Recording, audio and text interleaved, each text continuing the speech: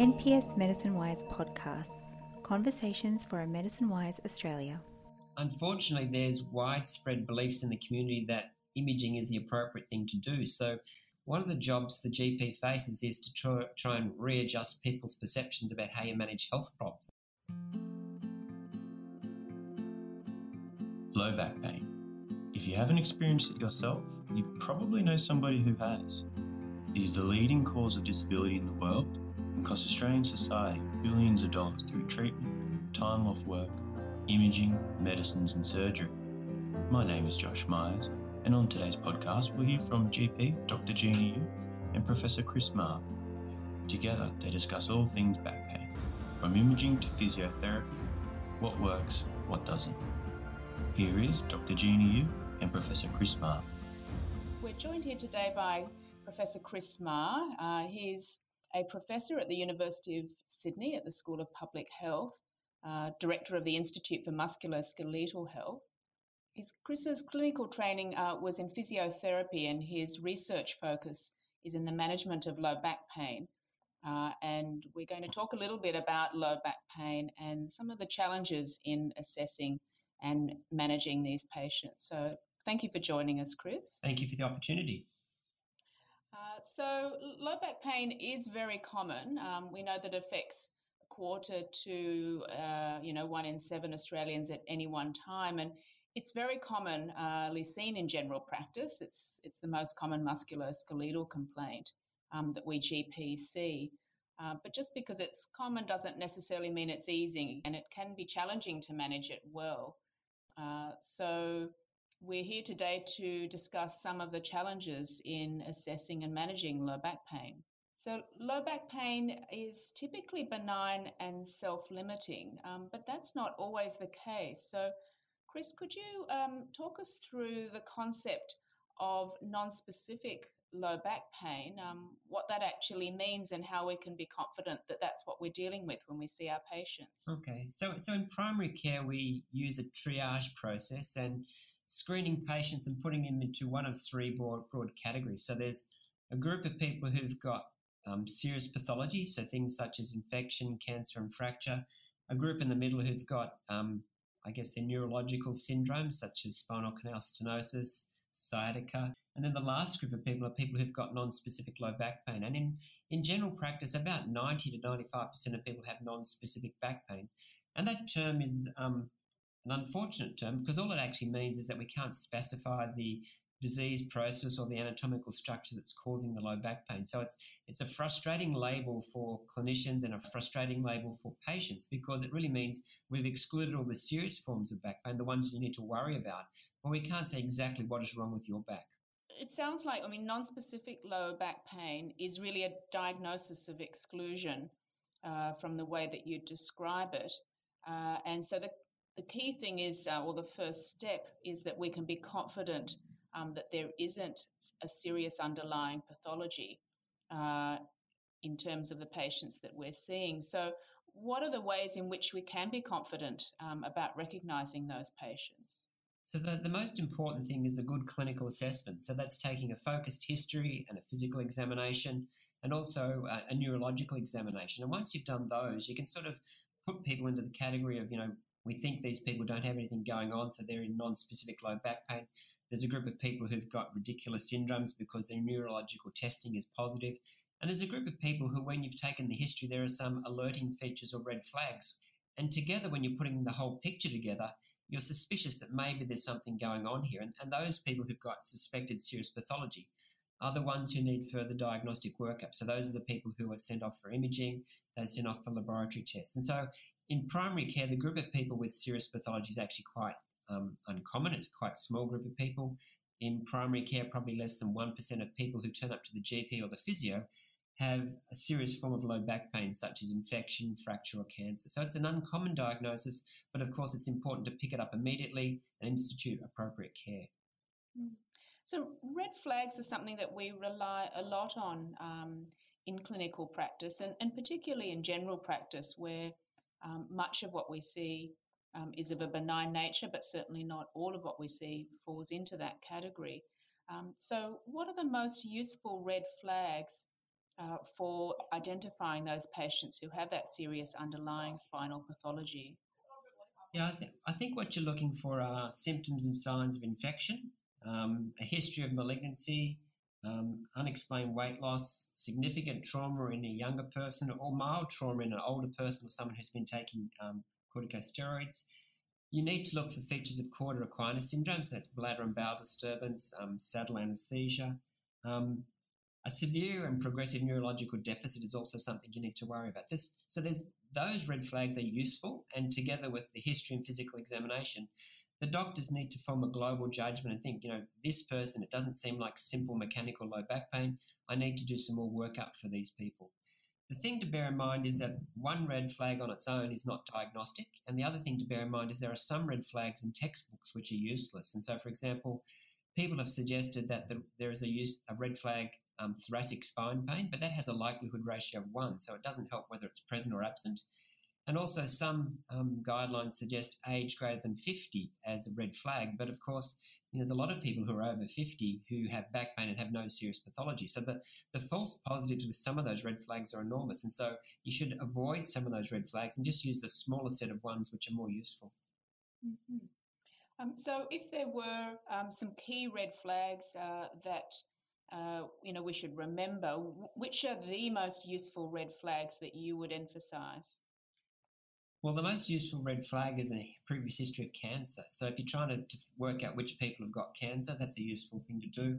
You need to look for people who have, symptoms and signs or a history that suggests that maybe they're going to have an infection there. So an intravenous drug user, fever, malaise, those sorts of things. It's those sorts of red flags, the unusual things that are useful.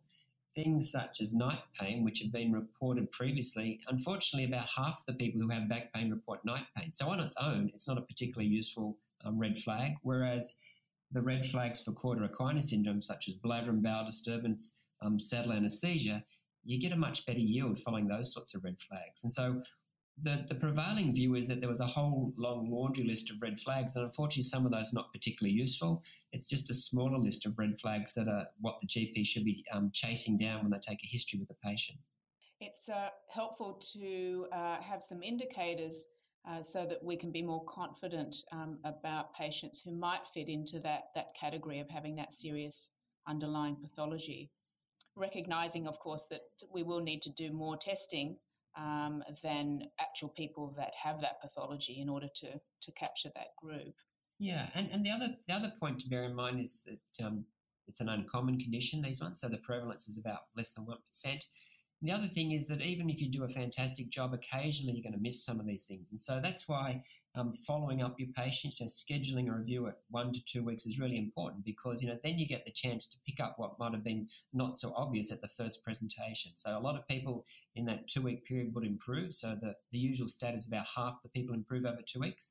If someone returns, their back pain's not improving, you could then rescreen them for the red flags, and then sometimes you sort of catch up things at that point in time. Yes, time is often our ally in terms of dealing with diagnostic uncertainty, isn't it? Okay, and so that's the group, that less than 1% with the serious underlying pathology. If we turn now to the group that have a radicular syndrome or features that suggest there's lumbosacral nerve root involvement, do all of those patients need to have imaging? None of those people need to have imaging if you're seeing them in primary care. And so the initial primary care management of the radicular syndromes and the initial management of non-specific low back pain is exactly the same. If people don't respond to the first line of care and the person's being reviewed by a surgeon and they're thinking about a surgical option, that's the point where imaging may be required. So there are a couple of forms of surgery which are useful for spinal canal stenosis and for people who've got lumbar radiculopathy associated with disc prolapse. But the initial care is that you should try and treat them conservatively. If these people don't respond, get a surgical opinion, and at that point, imaging is required, but not when you're back at the GP.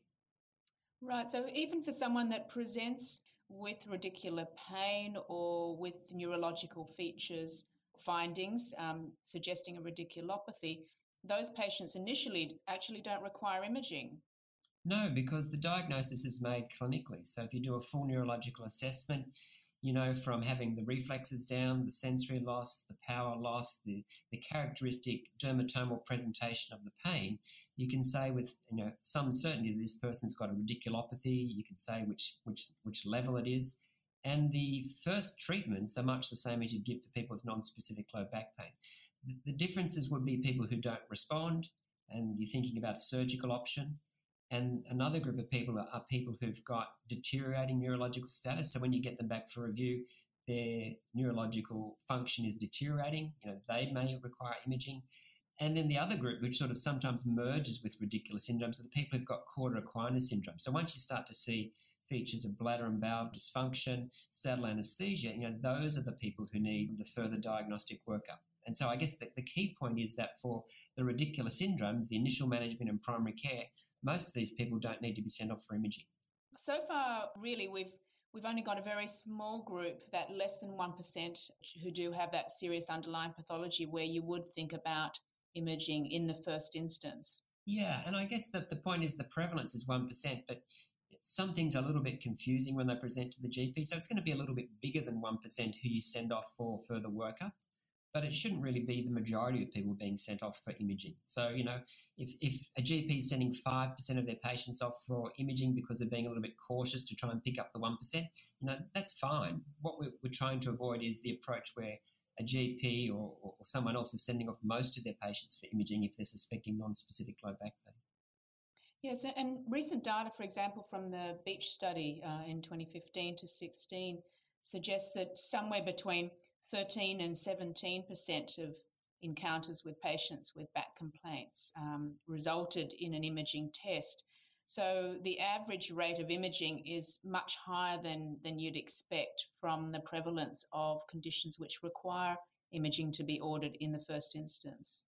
That's right. And so we're not critical of GPs. That a similar trend happens in the emergency department. And so the rates are probably a little bit higher even in emergency departments where they're sending off people who've got non-specific low back pain for imaging. I think the rates are about 25 to 30% there. And so there are opportunities to improve the management of low back pain by pulling back on some of the imaging requests.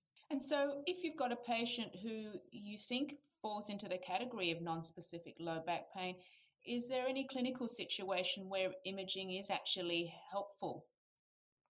No, there's not. I mean, they've done clinical trials where they've got groups of people with low back pain, randomized patients to be imaged or not imaged, and in the long term, there's no difference in outcomes. And that makes sense because the imaging results aren't going to inform the treatments you'd give people with non-specific low back pain. There's also the potential for downside with imaging. There's obviously the radiation exposure, but there's also some indirect evidence from observational studies that patients who get imaged are more likely to be prescribed opioids. They're more likely to be suggested for surgical procedures. And so, there's sort of iatrogenic harms associated with ordering imaging. The other side is that sometimes the labels that are used in the imaging reports can be quite scary to the patient. So patients open up the envelope, they read the messages there, and some of the words that are used by the radiologist and are read by the GP make sense to those people. But for patients, they're quite scary and quite disabling. And so that's another reason why you don't want to unnecessarily send someone off to imaging. They read these reports and they get disabled by the terms we use to describe often incidental findings which don't actually explain the back pain. Right. So, sometimes, there's a pressure within a clinical situation to order imaging for a patient for reassurance, to check that everything is okay and that there's not something serious going on. But from what you're saying, it can actually have the opposite and a counterproductive effect. Yes. I've heard that argument that sending people off for imaging is reassuring, but I'm not sure it is. And so there are examples where people are more alarmed by the results of the imaging. And we do have evidence that when doctors actually can find the time in their consultation to sit down and talk to the patients actually find the words and the conversation with the GP quite reassuring. And so if I was sort of weighing up what's the best strategy if someone is anxious about their back pain, I would encourage the GP to see if they could spend some time talking to the patient rather than writing out the script to send them off for an X-ray or an MRI.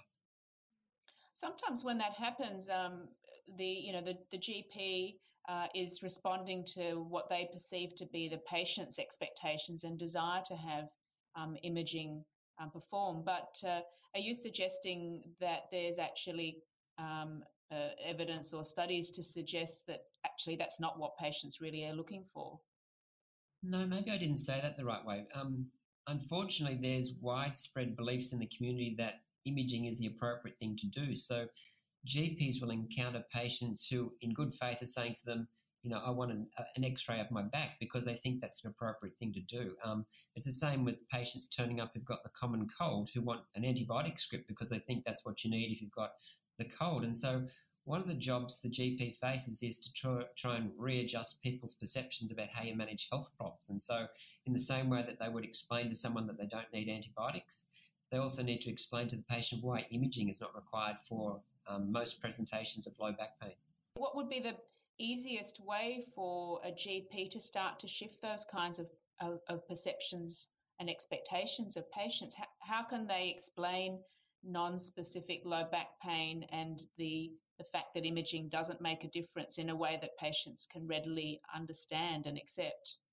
I think that the main way is to do a full assessment and then take the time to explain, based on this full assessment, there's very little risk that you've got a serious disease as the cause of the back pain. So this is really good news. The only people we send off for imaging are people who we suspect have got a terrible disease, the people who we think have got an infection in their back, the people who've got cancer in their back. And so, if I'm sending my patients off for imaging, I'm worried for them. And usually if I get a result back which will change management, it's, and sometimes it's devastating for the patient. So we've got the wrong view about the role of imaging for back pain. The role of imaging for back pain is to identify the small group of people who've got a serious disease, and then it helps the management. And these people often have a condition which is sometimes it's life-changing, but usually it's quite serious. And so we want to explain to patients, it's completely different from the prevailing view in society. The things that we see on imaging for people with non-specific low back pain are pointless. We see changes on x-rays, but they're the equivalent of grey hairs. And we see things like minor disc bulges, but they're not going to change the treatment that you'd have. And in your research or in your experience, do you find that if that approach is taken with patients, that's something that they can understand and accept? Or do they find this idea that imaging is only for excluding certain conditions a difficult one to take on board? It's a difficult one. And so that's why, I think in some ways we need some public health messages out there to help the GP. I realise that I'm giving the GPs a hard task, but it's a job that's got to be done, and we need to be supported, I guess, by the government in the same way that we send out public health messages about slip, slop, slap, putting on sunscreen, the same way as we have public health messages about engaging in physical activity. We probably need to spend a little bit of time dealing with the misconceptions in the community about low back pain, because otherwise it's just left to the GP and the physio to try and change these things, and on their own it's a really tough job. So what do you feel is the general understanding of low back pain within the community, and how is that different to what would be the contemporary understanding of the nature of pain generally, including low back pain? Okay, so there's a lot of myths about low back pain. So the myth we've talked about, first of all, is that management requires imaging, and imaging will show some problem that the doctor can then fix. There's also myths about bed rest. So people seem to think that you should rest when you've got back pain, whereas it's actually the opposite. And I also think there's myths about the approach to treatment. So people expect to use pain medicines as the treatment for low back pain, whereas contemporary guidelines have sort of switched things around. And so non-pharmacological treatments are usually the first treatment choice if you've got an episode of low back pain. And that perhaps is counterintuitive to many people in the community. I imagine the natural association with being in acute pain is to take something that relieves acute pain. Exactly. So we have this view that, if you've got pain, you would take paracetamol and that would sort of respond. And back pain's a funny sort of condition because, when we've gone back and done the clinical trials to test if paracetamol works for low back pain, it doesn't actually work. So it's no more effective than a placebo. And some of the other medicines that we've got available to us have an effect on low back pain, but they've also got significant downsides. And so mainly because of the downsides around use of medicines, the prevailing view is to sort of switch things around and use non-pharmacological care. And I guess the agent that most people are concerned about would be the use of opioid analgesics for low back pain. They became quite popular because of the way that they were marketed. And what we've learned is that they probably don't provide superior pain relief to simpler pain options, simpler analgesics, but they certainly have a much greater harm profile. And so there's lots of statistics about people who've had quite serious adverse events associated with taking opioid analgesics, and there's a really high rates of dependence. And so GPs are now quite reluctant to use these medicines, or should be reluctant. They should be reserved for the right sort of people and not given to most people with low back pain. So in practice, when we think about if we put paracetamol aside because it's no more effective than placebo, and we're thinking about non-steroidal anti-inflammatories and opioids, has the evidence shown that there's actually not a superior pain relieving benefit from opioids? Yes, there's been a few studies. So there's the SPACE trial that was done recently, which compared opioid strategies to non-opioid strategies. And contrary to what we would have thought at the beginning of that sort of study, they found that non-opioid strategies provided equivalent pain relief. And there's also a series of studies which have been done in the United States in the ED setting with people with acute low back pain. And they've sort of tested whether if you add an opioid to a simple analgesic, in this case it was an NSAID, whether you got superior pain relief, and the answer was you don't. And so we've now understood that opioids, although they were sold as very powerful analgesics, the effect sizes aren't powerful at all. And they were also sold as if you take them appropriately, harms are minimal. But we now know that that's not the case either. And so I guess the position about the overall value of opioids in the management of musculoskeletal conditions has been reconsidered quite considerably.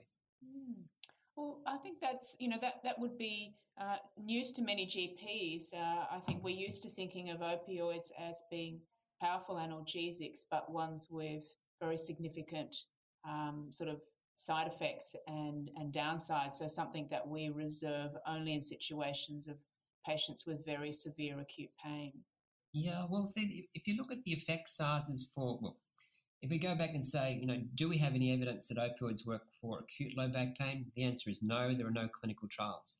If you look at chronic low back pain, long-term back pain, the effect sizes are about the same as you get with an NSAID, and they're about the same size as you get with a physiotherapy exercise program, sending people off to yoga, sending people off to Feldenkrais. So the idea that opioids are a powerful analgesic is a myth. They are not a powerful analgesic.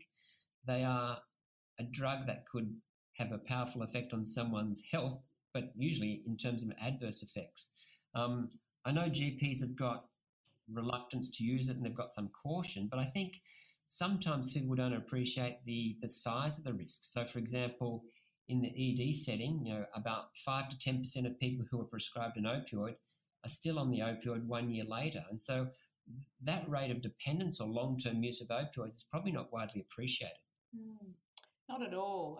And perhaps, it'd be interesting to know how that compares with the longer-term effects of opioid prescribing within general practice. Yeah, so I think this is an area where there's emerging evidence. And so the more we seem to understand about opioids, I guess people are more reluctant to use them. So, going back 10 years, people were using them, but with care. I think now people are saying these are really a last resort and they need to be used in closely controlled situations with regular review by a GP to make sure that they're done safely. And the proportion of people who would fit that profile is a very small percentage. So you mentioned before, Chris, that activity in itself can be beneficial for relieving pain. That's right. Could you sort of explain to us a little more about why activity is the mainstay of our treatment approach, or should be the mainstay of our treatment approach to low back pain?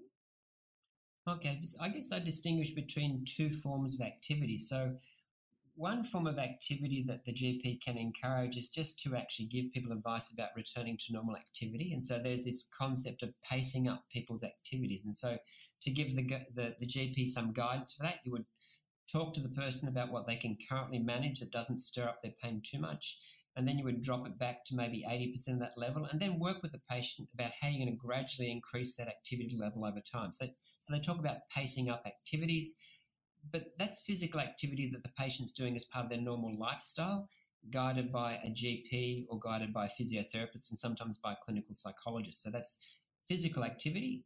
There's also supervised exercise programs. And so that would be where the GP would send the patient off to either a physiotherapist or an exercise physiologist, and they would do an exercise program in some ways similar to what you would do if you turned up to the gym. And so that would include strengthening, stretching, skill or agility exercises, aerobic training.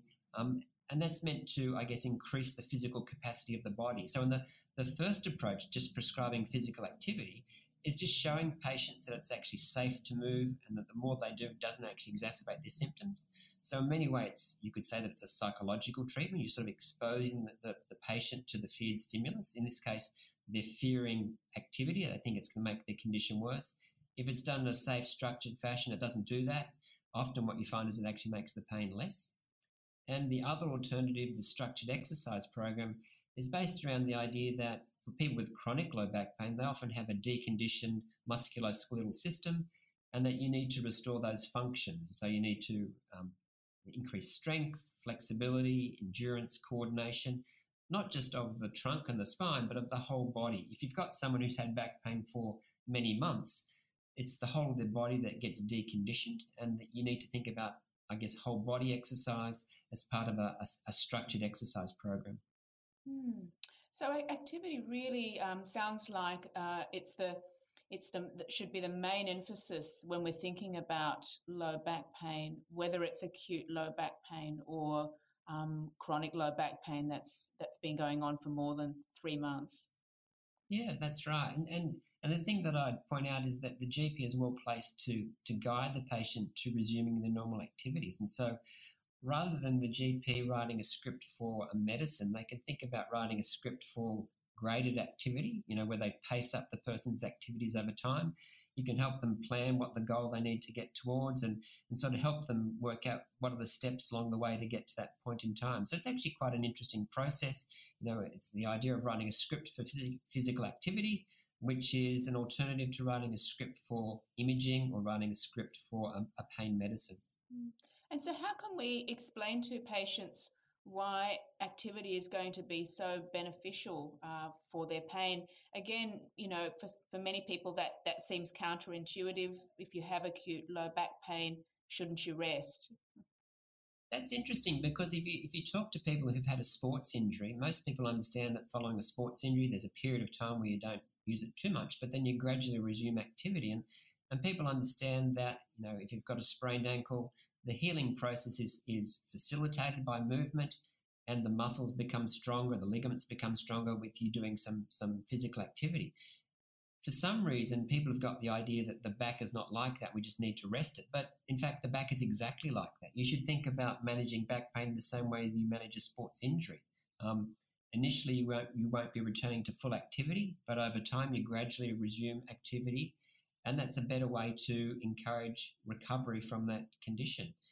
There's evidence from, I guess, basic studies with animals. When you look at disrupted tissue where they provide, these are horrible studies, but they've done things to rabbits and pigs and all sorts of things where they artificially create an injury.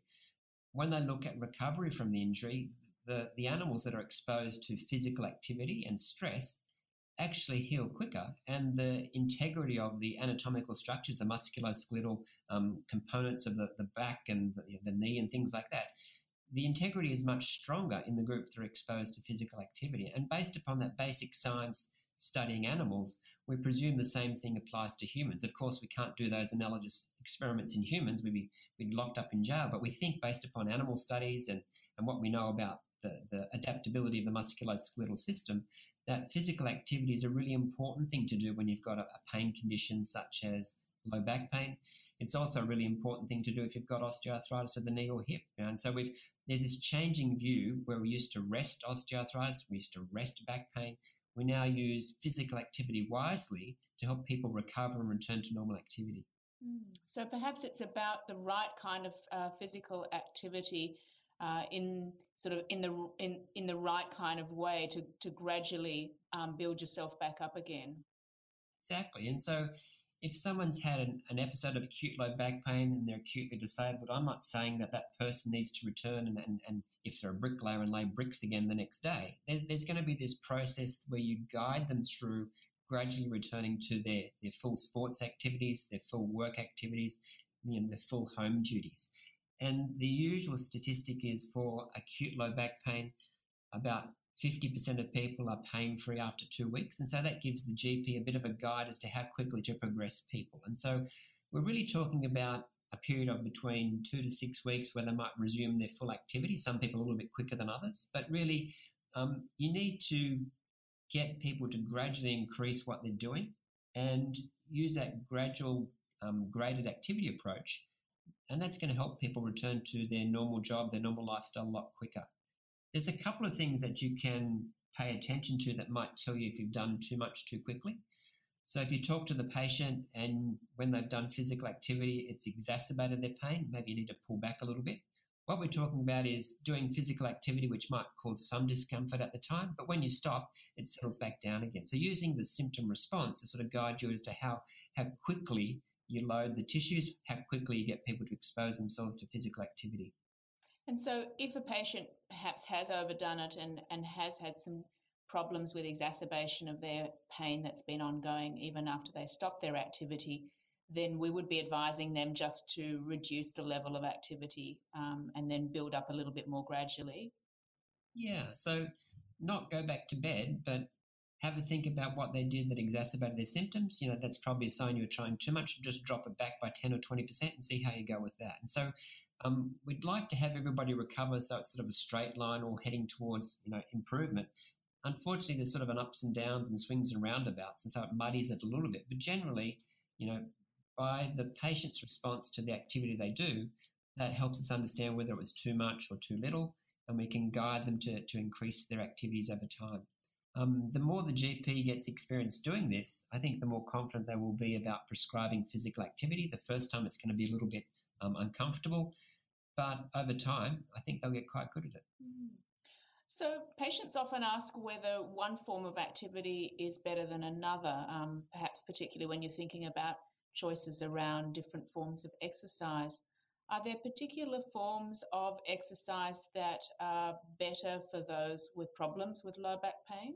Yeah, the best form of exercise is the one that you enjoy and you stick with. And that sounds a trite answer, but really there's so many options for physical activity and exercise. And when we've tested them head to head in trials, one doesn't seem superior to another. And so amongst physiotherapists, there's all these sorts of debates about whether people should be doing a motor control exercise program, graded activity, yoga, Feldenkrais, Tai Chi, Pilates. They're all different brands of exercise and they have a lot of things in common. When each of these programs is delivered well by a competent practitioner, is increased over time, they get the dose right, you get equivalent results. And so really it's talking to the patient about what they would like to do and then setting up that particular exercise program. So I'm not an advocate for one particular brand or religion of exercise. That just wastes too much time. You've got to find something that the person could incorporate into their lifestyle. So, for example, if someone's got chronic low back pain, walking may be what's useful for them because they've got a partner who walks, they like to walk their dog. Walking's great for them. Other people might like swimming. Other people might like going to the gym and having yoga sessions. It's really working out what the person would enjoy and could fit into their lifestyle.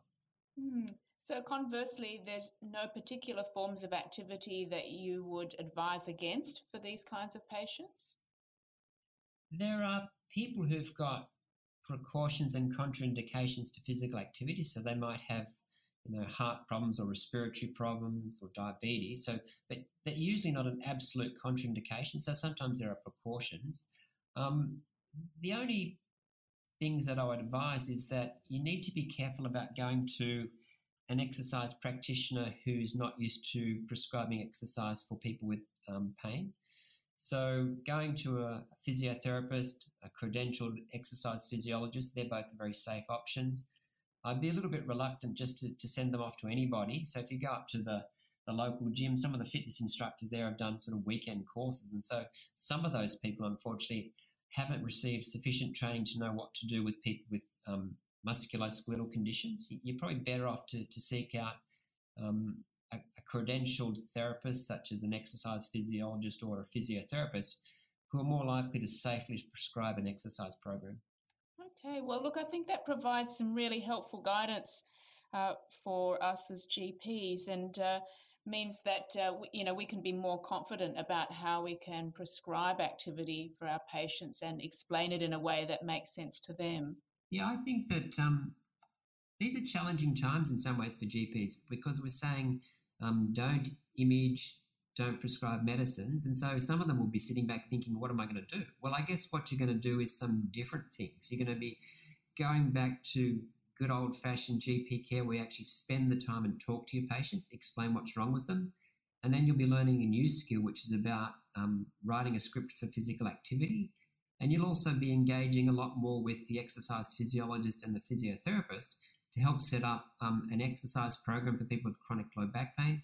And you're also going to be spending some time, organising referrals to a clinical psychologist or a pain clinic for the people who need those sorts of services. So there's still an important role for GPs in the management of low back pain. It's just a bit different from what it was 2 decades ago. So you've mentioned just there that, of course, there are some patients whose low back pain isn't self-limiting and who develop persistent and disabling symptoms, estimated to be around about 10 to 40% of acute low back pain sufferers. So how do we identify those patients who are at greater risk of developing chronic pain, and does it change what we do or the kind of management for those patients?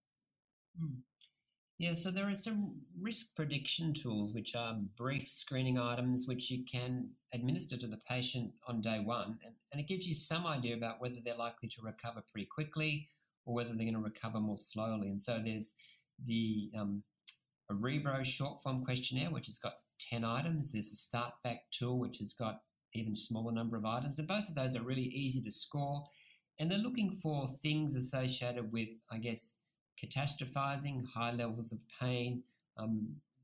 I guess these are psychosocial factors. We would use the term yellow flags, and the presence of those yellow flags is usually associated with poor prognosis. And so once you've done that screening process, you've got a group of people who've got a good prognosis, and they can be managed by the GP with a very simple approach. If people have got a high risk of delayed recovery, so they've screened positive on the Arebro or they've screened positive on the Start Back, they're the sorts of people who would benefit from referral to the physiotherapist or the psychologist to get them started on some sort of program to get them going on the way to recovery. And so what we're saying for acute low back pain is that you can use those tools to try and work out who's going to be recovering pretty quickly. They've got this simple back pain, recovers really quickly, probably going to recover in 2 weeks, versus ones which will take a bit longer. In the past, people would say, well, just treat them all the same, and if they don't recover, then at six weeks to 3 months, then intervene. The new thought is to sort of bring that forward so that you intervene early to try and prevent chronicity. And that makes sense to me, that rather than waiting for there to be a failure of treatment, you bring forward that decision point to maybe 1 to 2 weeks after the back pain's been there, and start thinking, well, at this point, should I intervene in some of the patients and give them a little bit more care to try and prevent them becoming chronic? So in terms of management, referral to a physiotherapist might have a role. And you also mentioned psychological treatments, a potential referral to a clinical psychologist. If we're thinking that a patient has features suggesting that would be an important part of their management, how do we explain that to patients? Will they think that, a common view would be that, are you suggesting this pain is all in my head, that it's not real? That might be something that's a little bit challenging to broach as a GP. Yeah, I think it depends upon, the degree of this. So there's some people are a little bit, we can talk about people who are a little bit apprehensive or fearful of movement. I think that concept is probably easy to broach with patients. You can say to them, look, I understand your back is really quite sore and you seem quite scared about movement.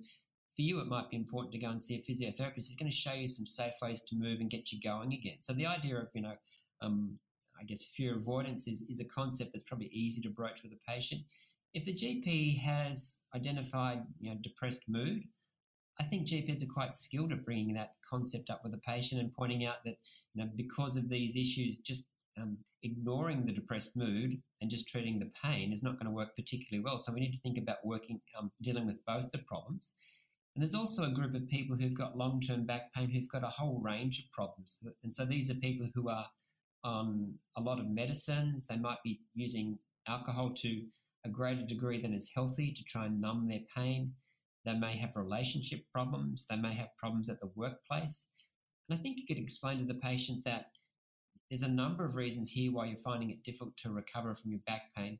And what we're going to need to do is to work with a group of people who are going to help you solve each of those issues. And so we need to talk to someone to help you come off some of those pain medicines. We need to talk to someone about getting you fit again so we can get you back to work. So I think you probably could divide up the particular issues to explain why they need to go to a pain clinic in some situations why they go to a physiotherapist. But as you say, making clear that you believe that their pain is real, they're not imagining it. But for anybody who's had long-term pain, it's impossible not to be affected by it. Like if I had pain that lasted for 3 months, I would start to feel down. I would also start to feel that life is bleak. And these are natural responses to having pain long-term. And so this is not all in Chris Maher's head. These are natural responses of humans to having severe back pain that lasts for a long period of time. And although they're natural, they're counterproductive. And you can work with a physiotherapist or a psychologist to turn that around and get you on the road to recovery. And so this is not something different about people. They're not lesser people because they've got these ways of thinking about their pain. These are normal human reactions. So we can really sort of help to normalise the kinds of ways in which our patients are being affected by their pain, and perhaps try to broaden the patient's own understanding of pain from being something which is just a narrow pain-based biomechanical perspective to something a little bit more comprehensive. Yeah, there's that old-fashioned view that, you've got some stimulus and it causes pain and it goes up the nerve and goes into your brain and you feel pain. We now understand that the context and the environment around the person greatly affects their experience of pain. And so that's what the biopsychosocial model is meant to explain to people, that when you're experiencing an episode of back pain, what's happening at the workplace, what's happening at home, what you're thinking about, all of those things influence the severity, the expression of your back pain. And so there can be examples where you've got a really hard life at home, a really hard life at work, and that's going to make the back pain much worse. And so people need to understand that these are normal experiences. We all live in a world. On some days, our world is so bad that we feel terrible with our back pain. On other days, it's quite good because everything else is working well in our lives. Often when people come and see the physiotherapist or the doctor for their back pain, yes, their back pain is worse, but it's often because these other things in their life are also worse at that point in time. Right. So really we need to be holistic, I think, in the way that we understand the full picture for that patient, and then be able to bring together a team of people for people with more complex back pain and explain why that's important to the patient.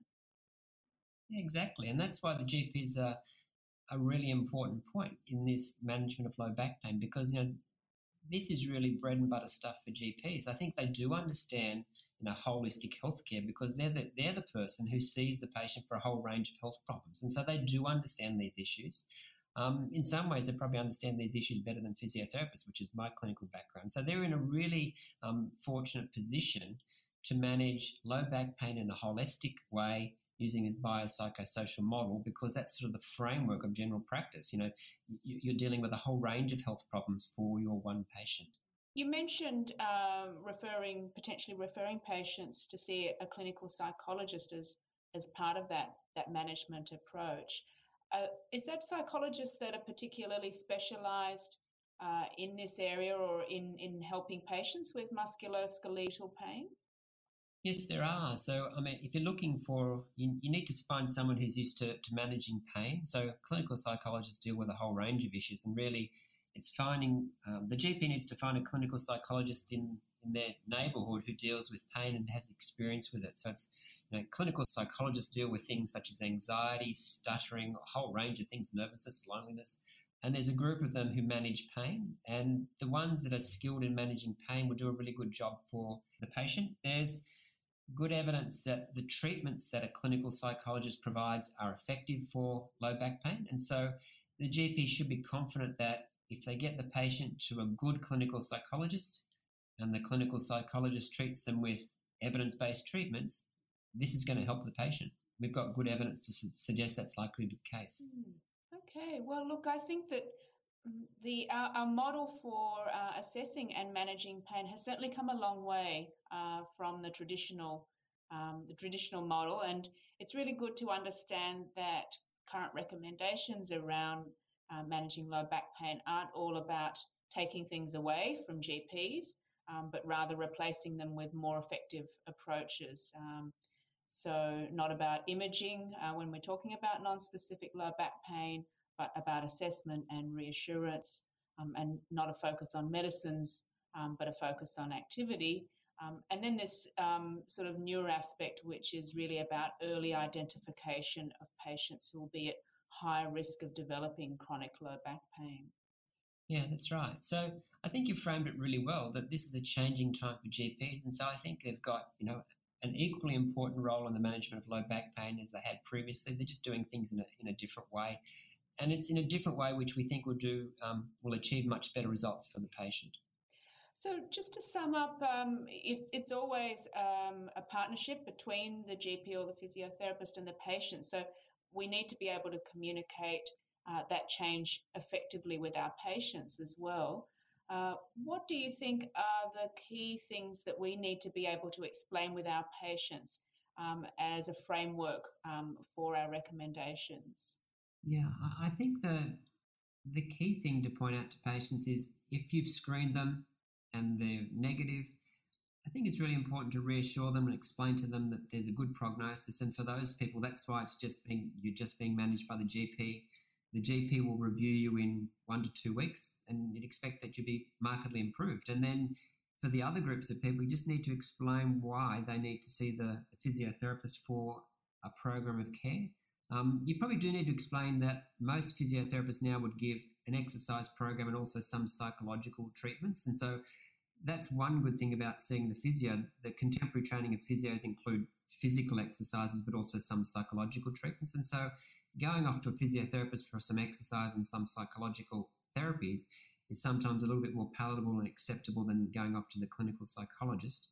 I guess just trying to explain why these things are happening and when the GP is going to review progress. I guess the other thing that I'd like to give advice about is, sometimes GPs send patients off to the physio and they don't get the care that you'd expect. And so my tips would be that if you're sending a patient off to a physiotherapist and they're applying lots of machines to them, that's not a good way to treat low back pain. So anyone comes back and says that they've been treated predominantly with machines plugged into a PowerPoint on the wall, that's bad care. That should ring alarm bells.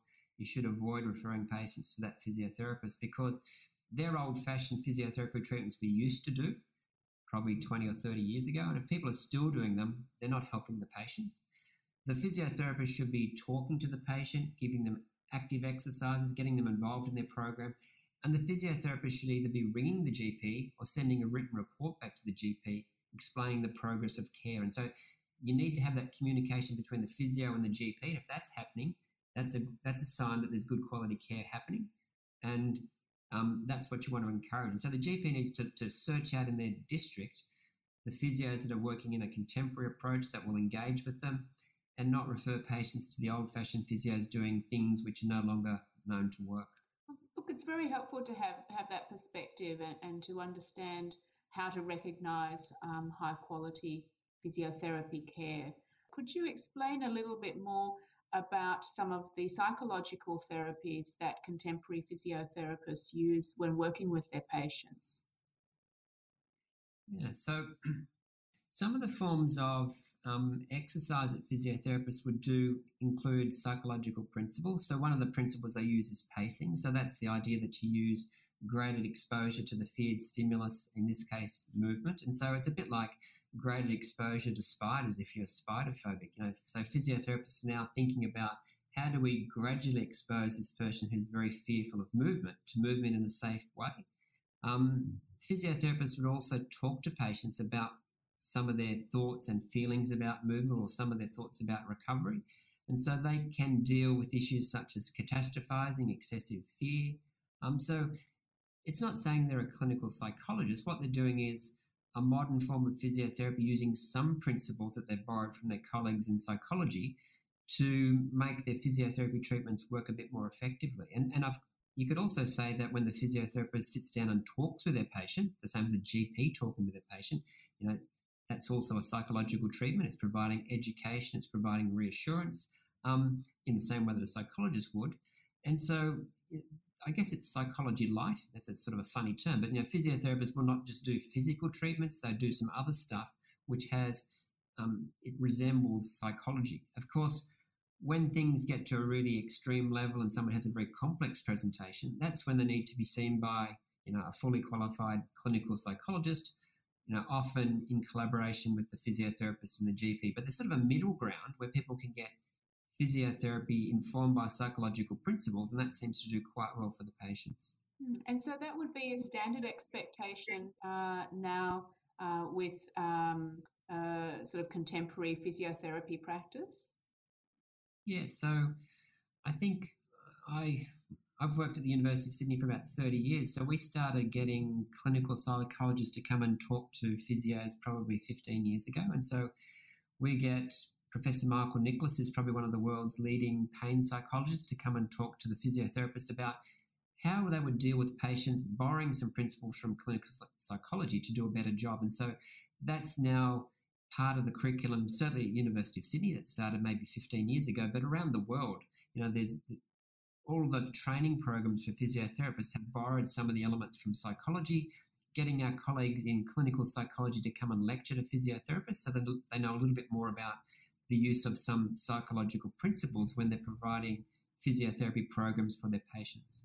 It's good to understand what's happening in the world of physiotherapy and to understand that there's a more integrated approach, if you like, across mind and body, and that principles from psychological therapies such as cognitive behavioural therapy can improve how physiotherapists do their work as well. And I think we see a similar thing happening in general practice where we're also we benefit from some understanding of psychological therapies, and so we can help some of our patients in that way as well.